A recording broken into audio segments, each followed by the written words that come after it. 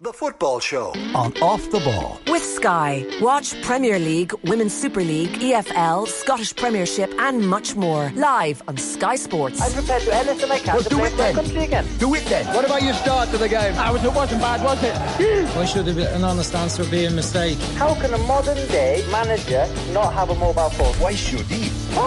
Welcome along to the Football Show. We know that Australia are going to be playing Peru for a place at the World Cup later this year. Australia have beaten the United Arab Emirates in the last minute by 2-1 to qualify for that one-off game against the South American side for a place at Qatar 2022. It is a busy week of Nations League action. The Republic of Ireland yet to win a game in the competition, stretching back to its inception in the 2018-19 season. They've played 11 games so far. They've drawn 6, they have lost 5, and they have scored just twice. It is a pretty grim record in going into our live game with Stewie Byrne and Nathan Murphy tomorrow, when the Republic of Ireland will play Ukraine for the very first time. Delighted to say we've got Gavin Cooney from the 42.ie with us. Gavin, you've been on the beat today covering the Republic of Ireland, and also I think covering the Ukraine press conference this evening as well. Yeah, absolutely extraordinary. I've never been at a press conference like it. So there was the Ukraine manager and also the midfielder Serhei Sidorchuk, manager of course called Alexander Petrikov, who spoke to us at the Aviva Stadium, and it's not your typical press conference, is it? You don't start by asking, Alexander, any knocks? It's something entirely different. So asked Sidorchuk why he plays for Ukraine, and says everybody knows what is happening in our home country, what our people are going through. Our aim, our task now is not only to go onto the pitch and play, but to call for the whole world's attention to highlight that we are Ukrainians, we are alive, and we are fighting. He gave a fairly bracing account as to what it was like for him and his wife fleeing Ukraine just after the invasion. She was 8 months pregnant at the time. Most of his family are still back in Ukraine. The Ukrainian men between 18 and 60, though that's deemed fighting age, are not allowed to leave the country. But the footballers have been given an exemption because President Zelensky himself has said that the best thing possible for these, the best way in which these footballers could help Ukraine, it's not by manning the trenches and the front lines. It's by out there, by playing international matches and keeping the issue of the war to the forefront of the mind through conversations like exactly this one that we're having. Yeah, and it's been an incredibly emotional few weeks for the Ukrainian team, particularly having to play those 2 World Cup qualifiers where many of their players who were domestic based had actually moved out of Ukraine at the start of the invasion, and they've been away from home for quite some time. They're players who are already in Europe. As you mentioned, haven't been able to go home during that period at all, so they've been in camp. And then you think about the emotion of all that's happening in the background, the pride of representing your national team, and also everything that's been at stake over the last couple of games for them too. It's absolutely extraordinary. Sidorchuk was talking about the aftermath of the defeat against Wales. He said a dead silence. He described a dead silence reigning over the team in the team hotel after that. He said everyone just went to the rooms. No one stirred for over an hour. Then they came out, and then the coach tried to rally the troops. I know that's a really bad phrase to use, but I couldn't think of a better one. Sorry. That we must move on. Men must be men. There's another game coming up, but it's so difficult for them to recover from that game against Wales ahead of the Ireland game. Like the coach himself said that the players, everyone is absolutely exhausted. There's never been physically it's so difficult to play 2 World Cup playoffs in the space of 4 or 5 days, and no team has ever had to play games with this level of emotional weight bearing down upon them. So to make a mundane football point, I think you'll see a very changed Ukraine team against Ireland tomorrow night. That seems to be the vibe from, there's a Ukrainian journalist at the press conference in Dublin, so that seems to be the vibe that we picked up from him. So there will be changes, but just absolutely extraordinary. And both Sidorchuk, the midfielder, and Petrikov, the manager, left the press conference in the Aviva Stadium this evening to a round of applause from the Irish journalists, and the manager gave us a message to convey a message at the end of the press conference to say may the skies overhead be peaceful.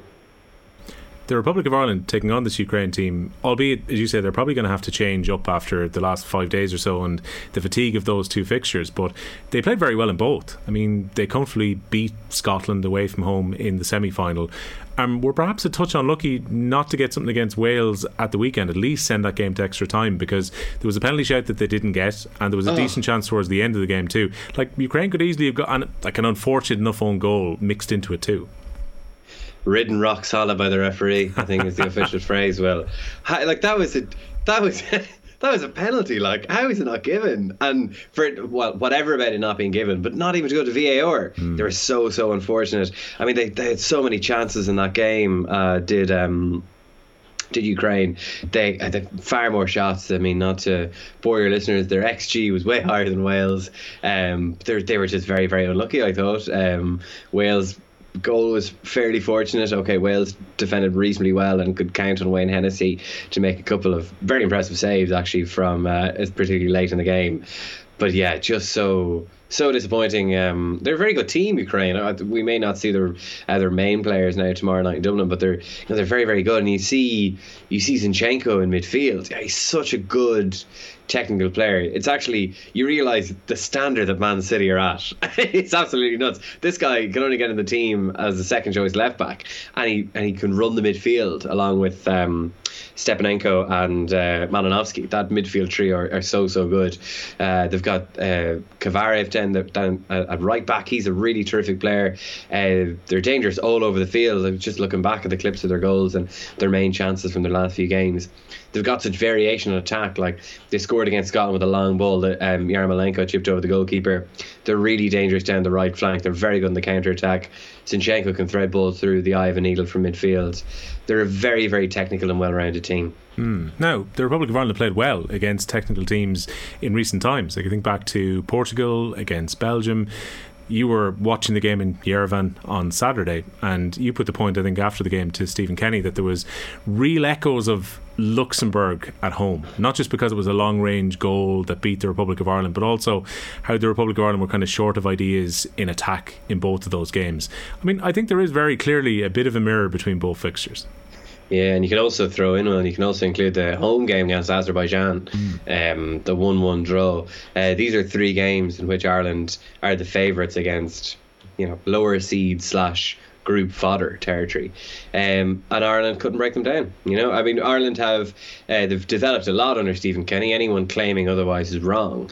But the games in which they developed are the ones where they're effective, a more direct counter-attacking team, or when they're playing lower ranked sides, when they can score early, and then obviously the opponents have to come out a little bit, and then Ireland can exploit space. That's where the big strides have been made under the management so far. But this is now a recurring problem.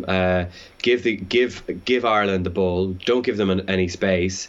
And regardless of where you're ranked in the world, you'll have a chance against Ireland. I mean, the 3 games, if you forget all 2020, the Nations League campaign and the playoff for the Euros, given all the upheaval of the COVID cases, etc., the fact that all the games are behind closed doors, the eureka moment for this team seemed to be Stephen Kenny's decision after the 3-0 friendly pasting against England at Wembley to go to a back 3. And that made the difference. I mean, that was a very effective tactical change.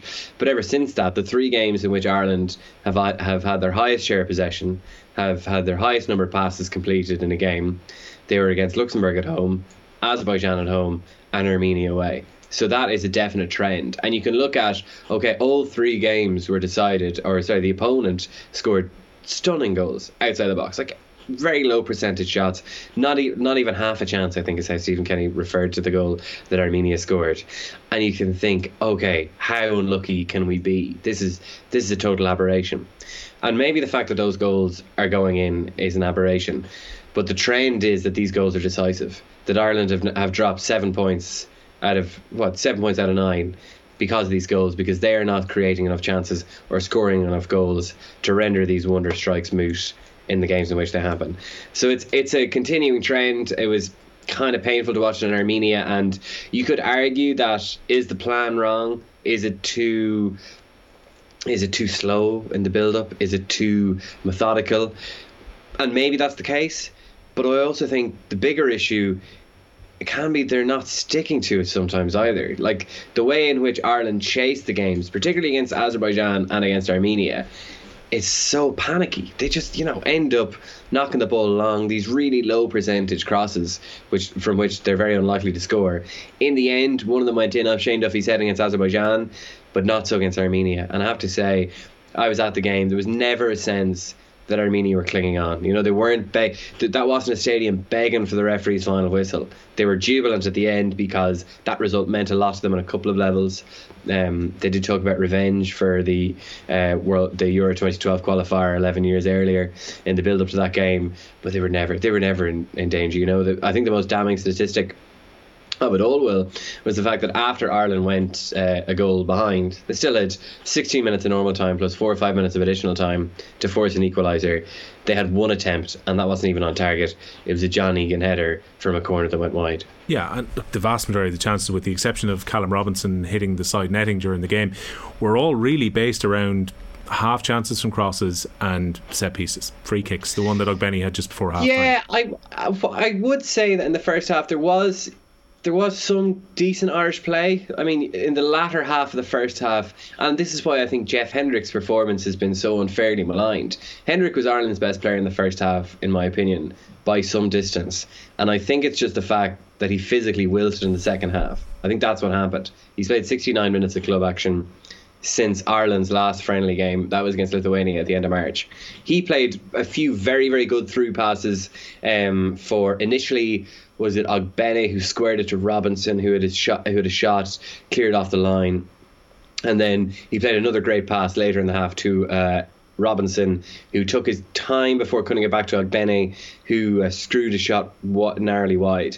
So there were a couple of moments in which Ireland showed that they maybe could penetrate a little bit, but they just didn't do it often enough. And they were just too slow, Will. Ogbenny was I thought Ogbenny spoke really well after the game and was very interesting about a couple of things. And he did say that we have to get more ruthless and we have to have a win-at-all-cost mentality. And then he followed that up by saying the ball speed was too slow. And I think what Ogbenny means is not that he's not saying that Ireland don't go out with the right attitude to try and win games. I don't think he's saying that.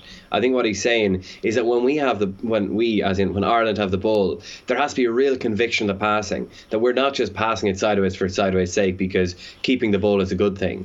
Keep the ball because it gives you a better chance to score. So there has to be real intent, real zip in the pass, and you always have to be looking forward.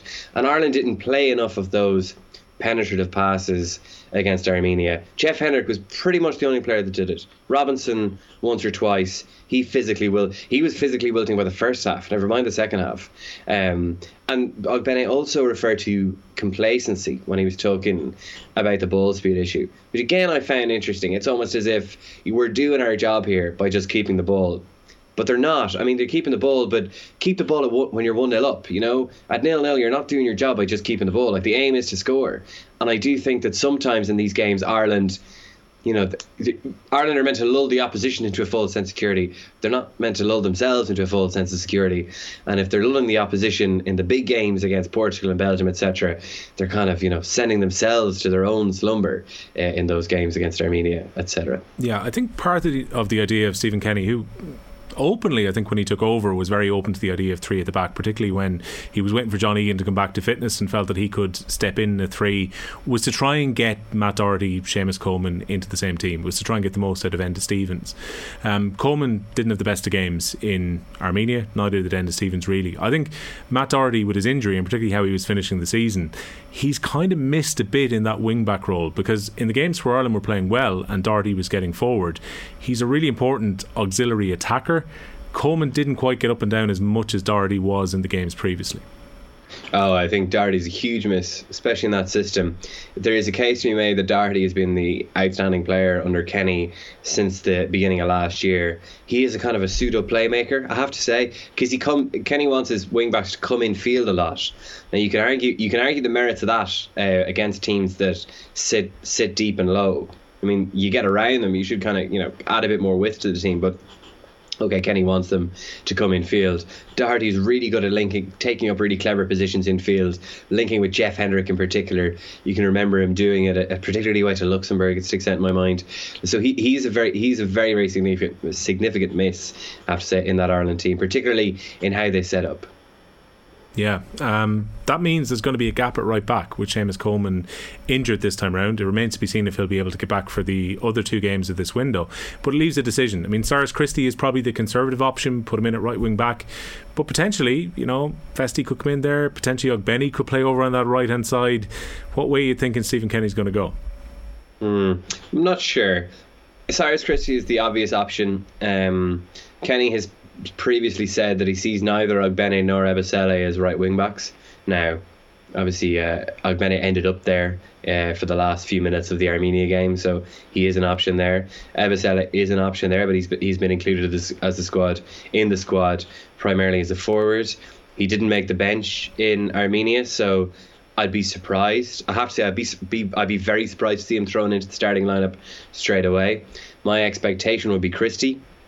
It's been a while since Cyrus Christie's played for Ireland, but that would be my guess that he will go with Christie in that position.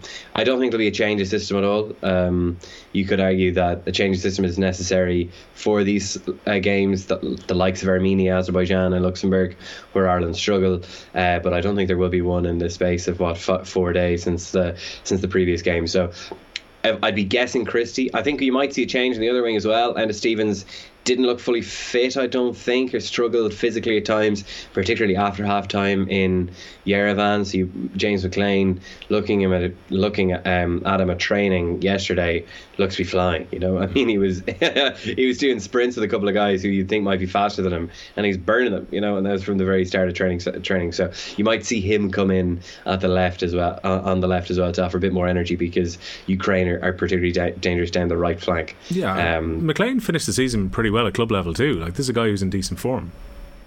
Yeah, he's had a great season at Wigan. Okay, now the only issue coming into this camp is the fact that it was kind of dogged by injury near the end, wasn't it? He had that knee injury. He came back for the last game of the season, and then I think he pulled a thigh muscle. There was a thigh injury there that he was managing coming into the Ireland camp. But in fairness to him, he's unbelievably committed to his physical regime and to recovery, and he is a model pro in that respect. And he came in, and I think the Irish camp were slightly surprised at how far along he was in terms of his road back to fitness. So he's available from the off tomorrow, and I think that's where you'll see the changes. Like Stephen Kenny today said that there won't be wholesale changes from the Armenia game, and I take him at his word. I don't know. Can't see too many other changes beyond that. No, the only other potential change probably up front. Troy Parrott played and kind of had to drift over to the left a little bit, and we've seen Ogbenny and Robinson link up quite well, so I can understand totally why Stephen Kenny would want to have those two players in the attack. He opted for Parrott ahead of Obafemi. When Obafemi came on, he didn't do a whole lot. You could argue this was a huge opportunity for him making his competitive debut. He didn't really impress all that much. Now, he's had a good season at Swansea, 12 goals this year. He's played particularly well since February or March of this season. Is the potential there for Obafemi to start ahead of Parrott, or do you think Parrott stays in the team? I think that Parrott won't stay in the team, but I don't think he'll be. Now, sorry, this is me guessing and speculating. I don't think that Parrott will stay in the team, but I don't think Obafemi will replace him. I think he'll want another midfielder, and I think it might be Jason Knight's time to shine from the start, just because Kenny was talking about using the Portugal game at home last year, the 0-0, as a template for this game. And there's two main variations in that 3 at the back system that Ireland go with. It's either a 3-4-3, which is Ogbenny, Robinson and a forward player, usually Troy Parrott in fairness, or a more like a 3-5-2, so that's Ogbenny and Robinson with a midfielder in there, that's usually Jason Knight. Yeah. So, potentially Alan Brown rather than Jason Knight. So I think that might be a change you'll see, just because, as I said, in these games against higher level opposition, sometimes Jamie McGrath's not in the squad, but you've seen McGrath in the team in that position in the games both home and away to Portugal. So I think that might be. I think he might want a midfielder there. And it's been proven like it does work in these games. Like Ireland might get a bit more space, and Robinson and particularly Ogbenny on the counter-attack have the pace to to worry Ukraine. So I might see it there. Obviously, Obafemi has pace to burn as well. He could really cause problems in the counter-attack. I'm just not sure. The players that are new to the squad are usually eased in to an extent. Like, they're rarely thrown in from the start. Obafemi played more of the game in Yerevan than I was expecting. Maybe that's a sign they'd be thrown in from the start, but all the same, I'd be surprised if he is there. Realistically, if they want to try and stop, as you mentioned at the outset, Zinchenko trying to run the game from the base of midfield, you probably want to get Alan Brown or Jason Knight into a position where when Ireland attack, they can drift out a little bit wide and they can get up and support the two guys, but they can probably drop back in and maybe make a nuisance of themselves when Ukraine are in possession. So I can totally understand that. I actually, the more I think about it, probably Alan Brown might be the perfect combo here. Alan Brown. Actually, I forgot to mention that Alan Brown is actually an outside shot for the right wing back role. He has done that role. I think he might have done that role for Ireland before. And I think he's done it for Preston. So he might find himself there. He is a contender absolutely for that Knight role. I don't know if he's a contender for the two sitting roles, either Jeff Hendrick or Josh Cullen replacement. I think Hendrick and Cullen will both play again, to be quite honest with you. And Brown played in that sitting role against Lithuania, didn't massively impress. Has always impressed when he's played more advanced and is coming into the box late onto things. Saw the header against Serbia. You saw the header against Belgium. Is there any chance that Mark Travers comes into goal, or do we think Caoimhín Kelleher keeps the number 1 shirt? Oh, Caoimhín Kelleher keeps the number 1 shirt. I'd be amazed if he makes a change there. The impression is that Bazunu, it was actually the first choice, but Bazunu is injured. That's the reason that he didn't play in Yerevan, was he fractured a rib. Seems to be a minor enough rib injury, but it's enough to keep him out for the rest of this camp, so he's out. And it's Kelleher's time to shine. And as it turns out, you're thinking, I remember writing last year that Gavin Bazunu could end up with as Ireland's record caps holder, and Kelleher end up as the unluckiest man in the history of Irish football. Well, as it turns out now, if Kelleher stays fit and for the rest of this window, he'll have played 6 games in a row. Bazunu missed the 2 games in March with illness, and Kelleher is obviously missing these games as well. So, Kelleher will almost certainly keep his spot. Kenny did talk before the camp ever began that rotating. He didn't see rotating his goalkeeper during the window, and I can understand that. That's a needless level of upheaval to be bringing to the team for as good as Travers has been at club level this season. Yeah, Will Smallbone won't be coming into the senior squad, but Stephen Kenny talked him up quite a bit. Understandably, performances he's been putting in for the 21s.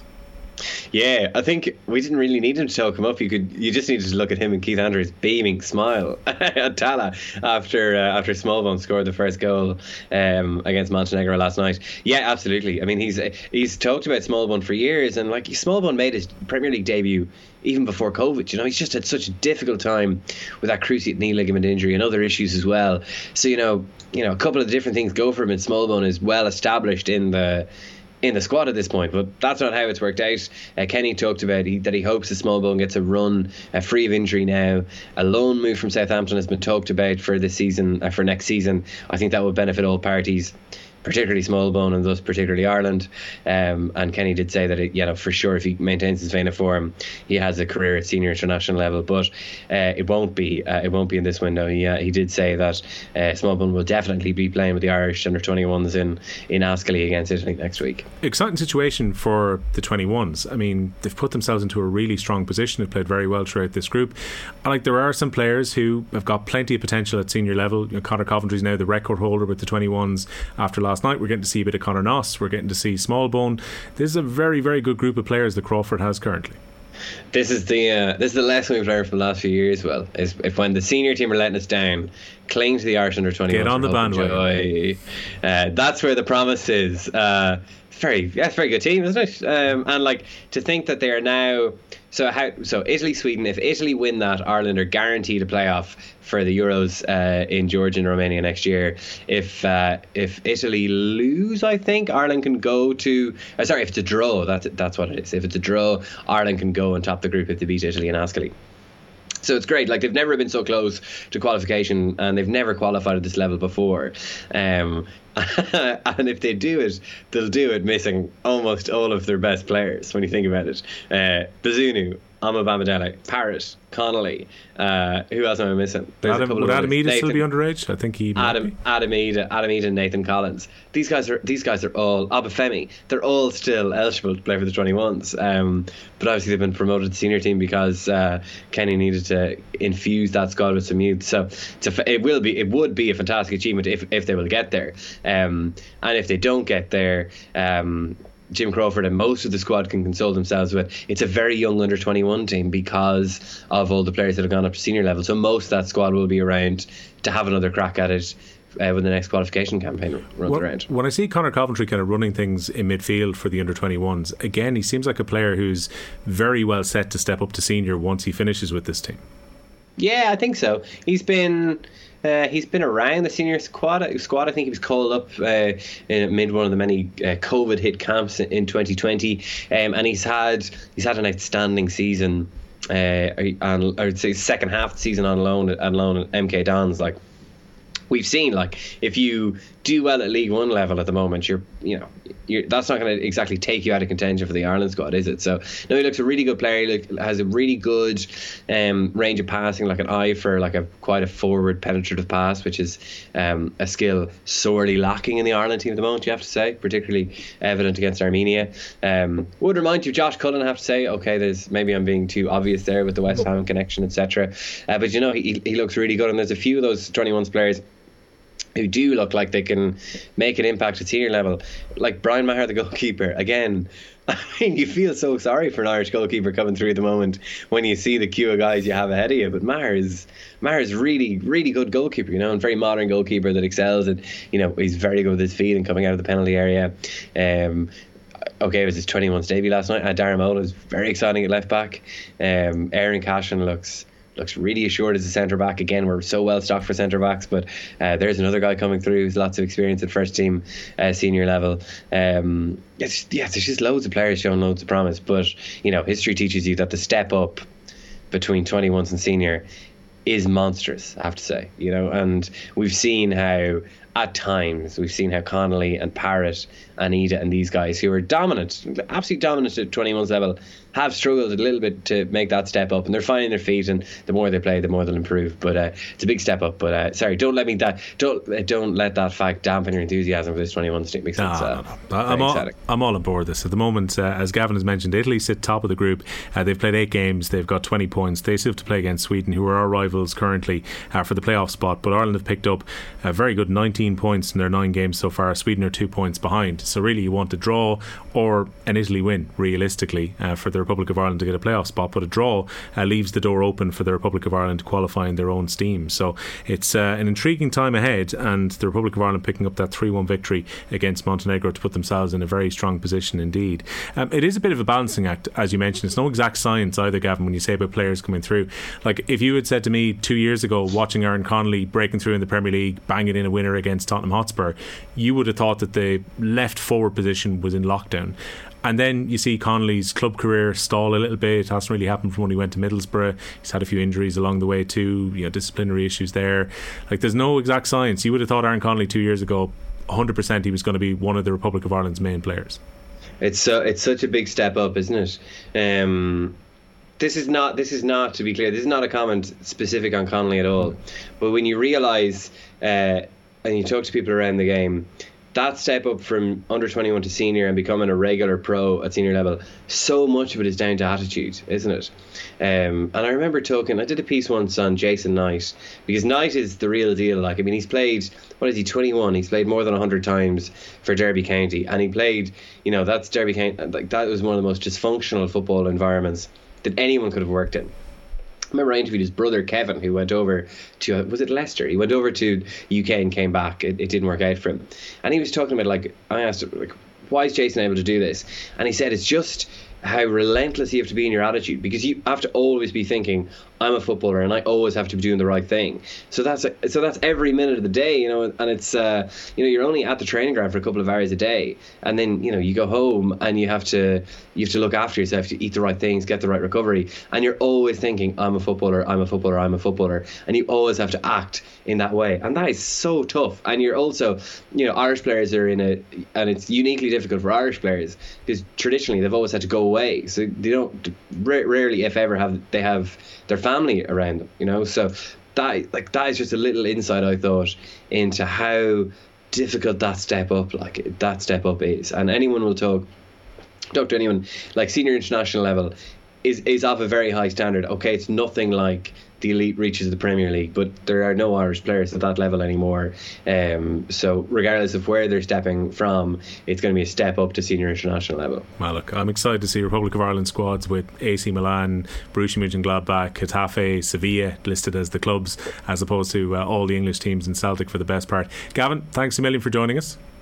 Cheers, well. Quick check on the football currently underway. As mentioned, Australia are getting ready now for a playoff for the World Cup against Peru. They have come through against the UAE tonight by 2-1. Germany have taken the lead against England. There's just 5 minutes left in Munich in that game. The goal coming from Hoffmann midway through the second half for Germany. So Germany lead against England by 1-0. It is currently 2-1 to Italy against Hungary. That game is deep in injury time. In League B, which is of course Ireland's league, Finland defeating Montenegro by 2-0 in the early kick-off. Bosnia and Herzegovina lead against Romania by 1-0. Elsewhere in League C, the Faroe Islands 0, Luxembourg 1, and it finished 6-0 to Turkey away from home against Lithuania. Don't forget as well that our football coverage here on Off the Ball, with thanks to Sky, proud partner of the women's national football team, out-believe together and we can go anywhere. We'll take a very short break. Back with more football in a moment. I am a little bit of a pessimist, and you are, but we know that. But that's my job. You're supposed to bring the positivity here. Munster are not one of the best teams in the world at the moment. The Red 78 with Alan Quinlan and Niamh Briggs. Subscribe to the Rugby channel on the OTB Sports app and turn on your notifications now.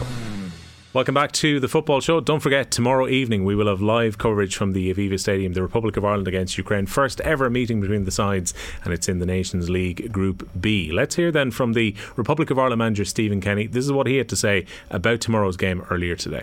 No, it is a very unusual game, and it's the Ukrainian players and the coaches and all of the staff have been great ambassadors for their country.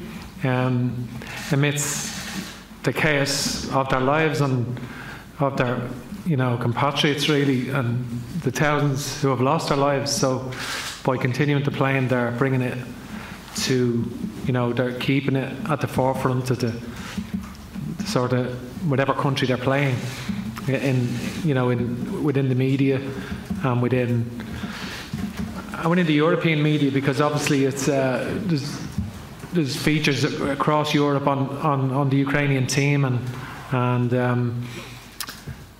their contribution and how they played and so forth in the games, and it just keeps the discussion very much to the forefront of the news. 2 big games here in Dublin. It's a chance to put things right after what happened at the weekend. What do you want to see from your team that wasn't there? Yeah, no, I think we're disappointed to lose in Armenia. I think it's no getting away from that. I think, to be fair, we've the players have been on a good run of results recently, and they were unbeaten in 8, only 1 defeat in 12 going into that game. So it's one that we want to win, and I don't think it's a game that we deserve to lose. Like, we hardly conceded any chances in the game, and we had a number of chances to score ourselves, but we know that we can play a lot better than we did overall, and it's one that we've left behind. We just got to put it behind us and go into the game against Ukraine, with a strong mentality and try and get the win. Aisling, please. Yeah, hi Stephen, Aisling here from Off the Ball. Hi. It was a long trip to Armenia, home and back, not the result, as you said, or the performance that you would have wanted. It can't have been an easy few days, I suppose, to try and dust yourself off and to go again. Yeah, it's a long trip, but it's longer when you lose, for sure. But I think it's listen, that's the nature of this game. You've got to you get your kicks in the teeth, and you've got to dust yourself down quickly and get back and go again. And we don't have time to, obviously we analysed the game, we looked, we debriefed, we did that, we moved on quickly. We're preparing for Ukraine. It's a completely different challenge tactically, and completely different. So we've got to switch on quickly and make sure we're ready, and get ready for tomorrow. It's a home crowd. Like we've had the crowds have been since the crowds have come back. With full houses for Portugal and Belgium, and amazing games, great, brilliant games of football, and the crowd were tremendous, and so hopefully be more of that tomorrow night. And were you surprised at all by the criticism after the game? No, you lose to Armenia, you have to accept criticism. No, I wasn't surprised at that, no. You were at the under-21s game there last night. Will Smallbone in particular, as a man, is catching the eye of late. Should he be keeping his phone on for a call-up? Yeah, no, I must say he's had a tough time, Will, with unfortunate cruciate ligament injury and one or two other injuries and so forth. And I'd love to see him get a run of games, because he definitely was exceptional yesterday, and it was great to see that. And it's great that he'll obviously go and play in Italy next week, and for the under-21s. But he definitely has a future with the senior international team, you would feel, if he continues in that vein of form. Republic of Ireland manager Stephen Kenny there, finishing off that section from his press conference, talking about Southampton's Will Smallbone, how well he played against Montenegro. He will be confirmed there with the under-21 squad ahead of their crucial qualifier next week away to Italy. Mick and Arthur are with us. Mick, no great surprise from Stephen Kenny today, really. So Seamus Coleman's out, he's confirmed that. Who knows if he plays the next two games. System's not going to change. It was very clear they're going to continue to play a 3-5-2 for this game against Ukraine. And other than that, didn't give a huge amount away. I mean, understandably, he's asked there about the criticism and the disappointment for the weekend. You're going to get that if you lose away to Armenia. Yeah, no, of course you are, and you deserve it. I've seen a couple of texts from the newsround saying that we were making excuses for Kenny. I don't think we were. I think we were talking about two different things. I think it was an unacceptable result on Saturday. The system thing is interesting. They shouldn't change their system for this game, because three at the back has proven that it's the right way to play against better teams. The issue is we should have changed our system on Saturday, and that needs to be, I think that's a discussion that we have to have a little bit more about. Is Ireland don't need to be playing five at the back or three at the back, whatever way you want to talk about it, against teams that we have a lot of ball against. Like we miss out on a player. We don't need everything to be a cross into big Shane Duffy or big John Egan, like big Nathan Collins. Like, surely there's more than one way to do things. It just seems very conservative, I thought, to see us playing three at the back. And you know what, even play it right, okay, we're still somewhat maybe trying to get used to the system. It's what we're going to play in the next three games in in this window, and maybe it's our first game back, I understand that. But at half time, when we're clearly struggling, maybe then you say, come on, let's take off one of the guys, get a creative player in there and try and actually create something, because we're not creating anything. Where are you on this, Arthur, considering that three centre backs were occupied by one Armenian striker? The goal comes from outside the box and it's a wonder hit from 35 yards. They didn't create a huge amount, the hosts outside of that. Is it overkill sticking three in there now? Yeah, I suspect that he just doesn't. Like, who would you drop of the three of them? Yeah, but you can't be playing that way. I understand what you mean. They're probably three of our best players. Yeah, but I think it is that. I think it's just kind of cutting his cloth accordingly. I don't you can't, where would you be picking out? Who are you going to drop off? Because effectively, drop any of them. We're not here to pick guys because they deserve it. It's like you want the best team out there to win a game. No, but I'm saying it's harsh on Nathan Collins or it's harsh on Shane Duffy. So what? That's his job. You know what I mean? It's not that I don't mean that it's harsh. I just mean that it's not like there's an abundance of other options. Who would you rather? I'd have rather Knight or Brown were in midfield as an extra body and play four at the back. With Seamus Coleman's days as a wing back are gone. Enda Stevens, I think, days as an international footballer might be gone. I hope I'm proven wrong on that, but certainly as a effective going forward attacking wing back I thought the fact that it was Stevens and Coleman, meant that we basically had a back five in a game where we needed to fully attack. And if we had Doherty there, maybe, and you want to play to his strengths, but is it a case then you think that he's maybe compensating for the fact that they're not the quickest? So if you do and they get exposed, then you're just exposed with two as opposed to... I see what you're saying, and I completely understand the idea about us being exposed and us guarding against that, and I think that's what we have to do when we're playing Ukraine and Scotland, and I think that's why, Gavin was talking about before the break about how the progress under Kenny has been measured in those types of games, and that's because they have stumbled on that system, but that system doesn't need to be played at all times. We have to, we have to trust if we have to trust pace or no pace that a back four is good enough to hold out Armenia. So the argument then, you drop Shane Duffy in that circumstance, you play Nathan Collins and you play John Egan, you play with a flat back with Stevens on the left, Coleman on the right, with the circumstance of the last weekend. Yeah, and who's taking responsibility then for closing down the player kind of jogging in, waiting to pick a spot and put it into the top corner when there's, you know yourself that the more players that are in there, the less people take responsibility for those things as well, Arthur, what would you do for tomorrow then? It seems at this stage, two schools of thought, Brown or Knight go on the right side, or he goes with Obafemi if he wants to go with the extra attacker. It seems though that Kenny in these bigger games, as Gavin was pointing out, likes to go. It was Jimmy McGrath at one point, it's Knight at other stages, Brown has played in there previously too, that maybe that's the solution to the gap that's there now for tomorrow. Yeah, perhaps. It's just, I don't know, I'm not... God, Saturday has left me so cold. so cold. I don't know.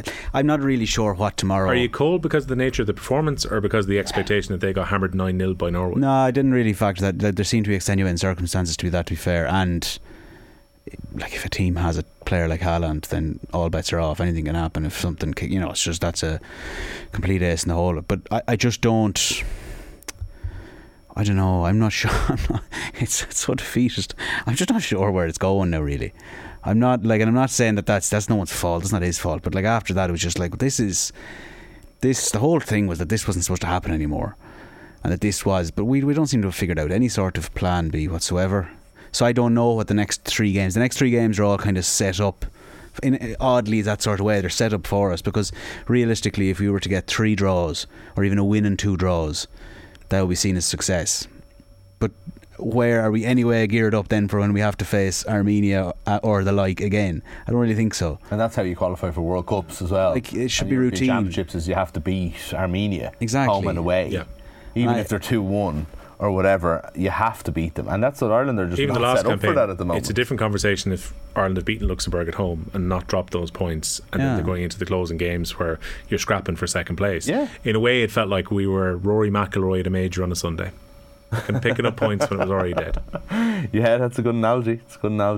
Because I feel as well, that those bigger games, I think the way that Kenny does what he does and the way everything's organised and the work that he's putting in that regard, I suspect that those bigger games we're always going to be within we'll be within grasp of getting something if we need it, if you know what I mean.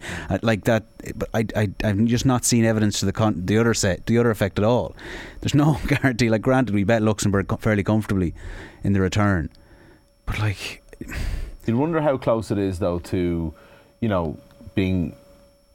This was the performance on Saturday was one of those ones that was, we dominated the ball and didn't do anything with it, and we were caught by a well-organised, lower-ranked team. They're the kind of results that can happen. If we had beaten a team similarly better to us than we are to Armenia, we wouldn't think it was the biggest miracle of all time. You're saying if Josh Cullen was in the opposite direction, 76-minute bombs in a strike from outside the box, 3 points, professional performance. No, I'm saying that if we had beaten, I don't know, Denmark 1-0, who are better than us in the same way that we're better than, say, Armenia, we wouldn't have thought it was a miracle. At least, and this is clutching at straws, but at least Ireland had the ball. When we were on, in the late days of O'Neill, McCarthy, sometimes certainly with Trapattoni, we were being bossed by inferior players, and maybe we were still winning those games. So we need to come up with, we need to get back to that for sure. The counter, we were though, bossed by Georgia. You're going to take those straws from your clutching. Is that the possession wasn't particularly effective?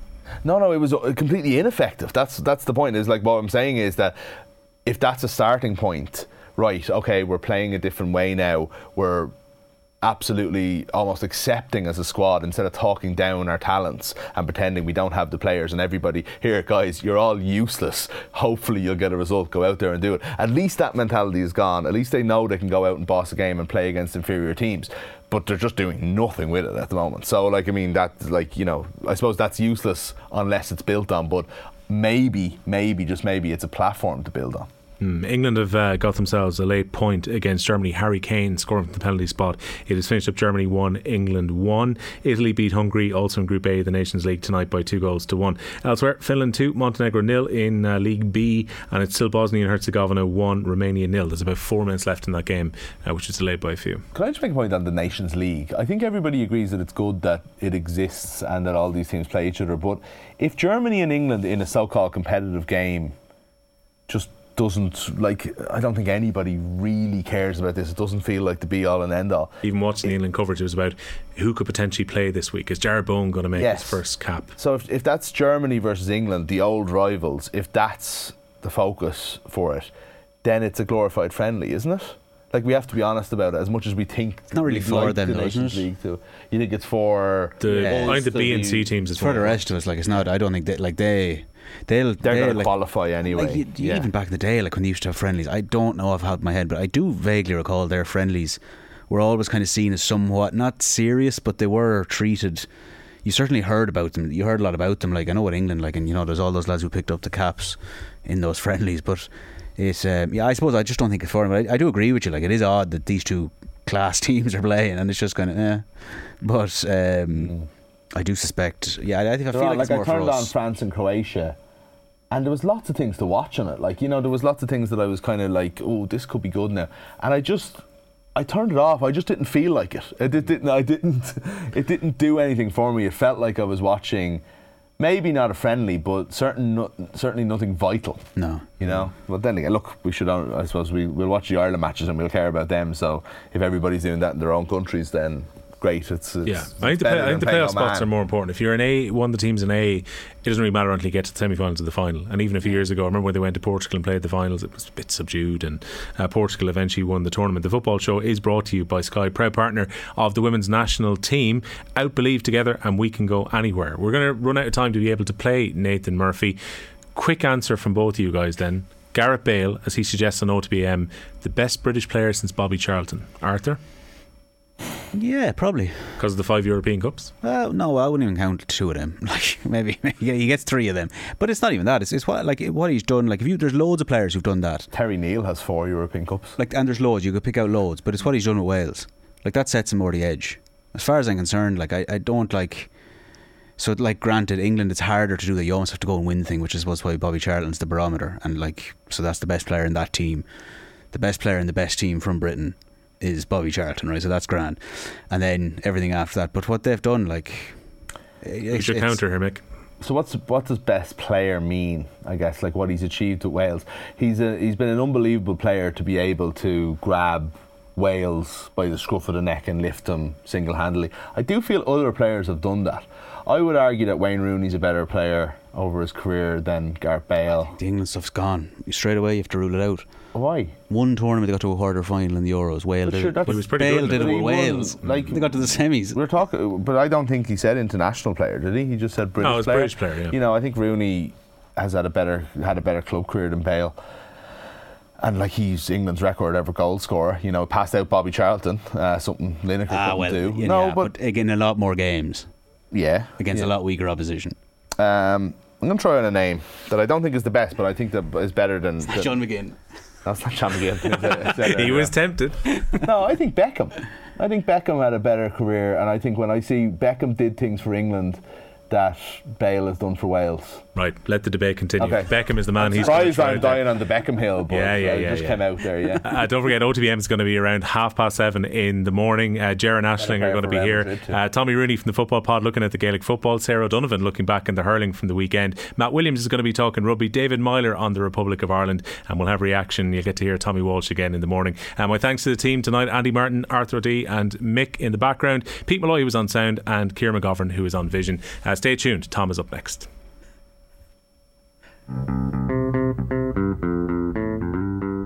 Give my ball any autographs. I'll you move for the perfect pass. Give him a ball and he out of space. He'll give you move with godly grace. He's a nice young man. It's a lovely smile. He's a nice young man. It's a lovely smile. He's a nice young man. It's a lovely smile. He's a nice young man. It's a lovely smile. Stand a mile. Give the ball and he out of grass. He'll give you move with a perfect pass. Give the ball and he out of space. He'll give you move with godly grace. A man can have that great love to give 90 minutes to his friends. A man can have that great love to give 90 minutes to his friends. A man can have that great love to give 90 minutes to his friends. A man can have that great love to give 90 minutes to his friends. Hey.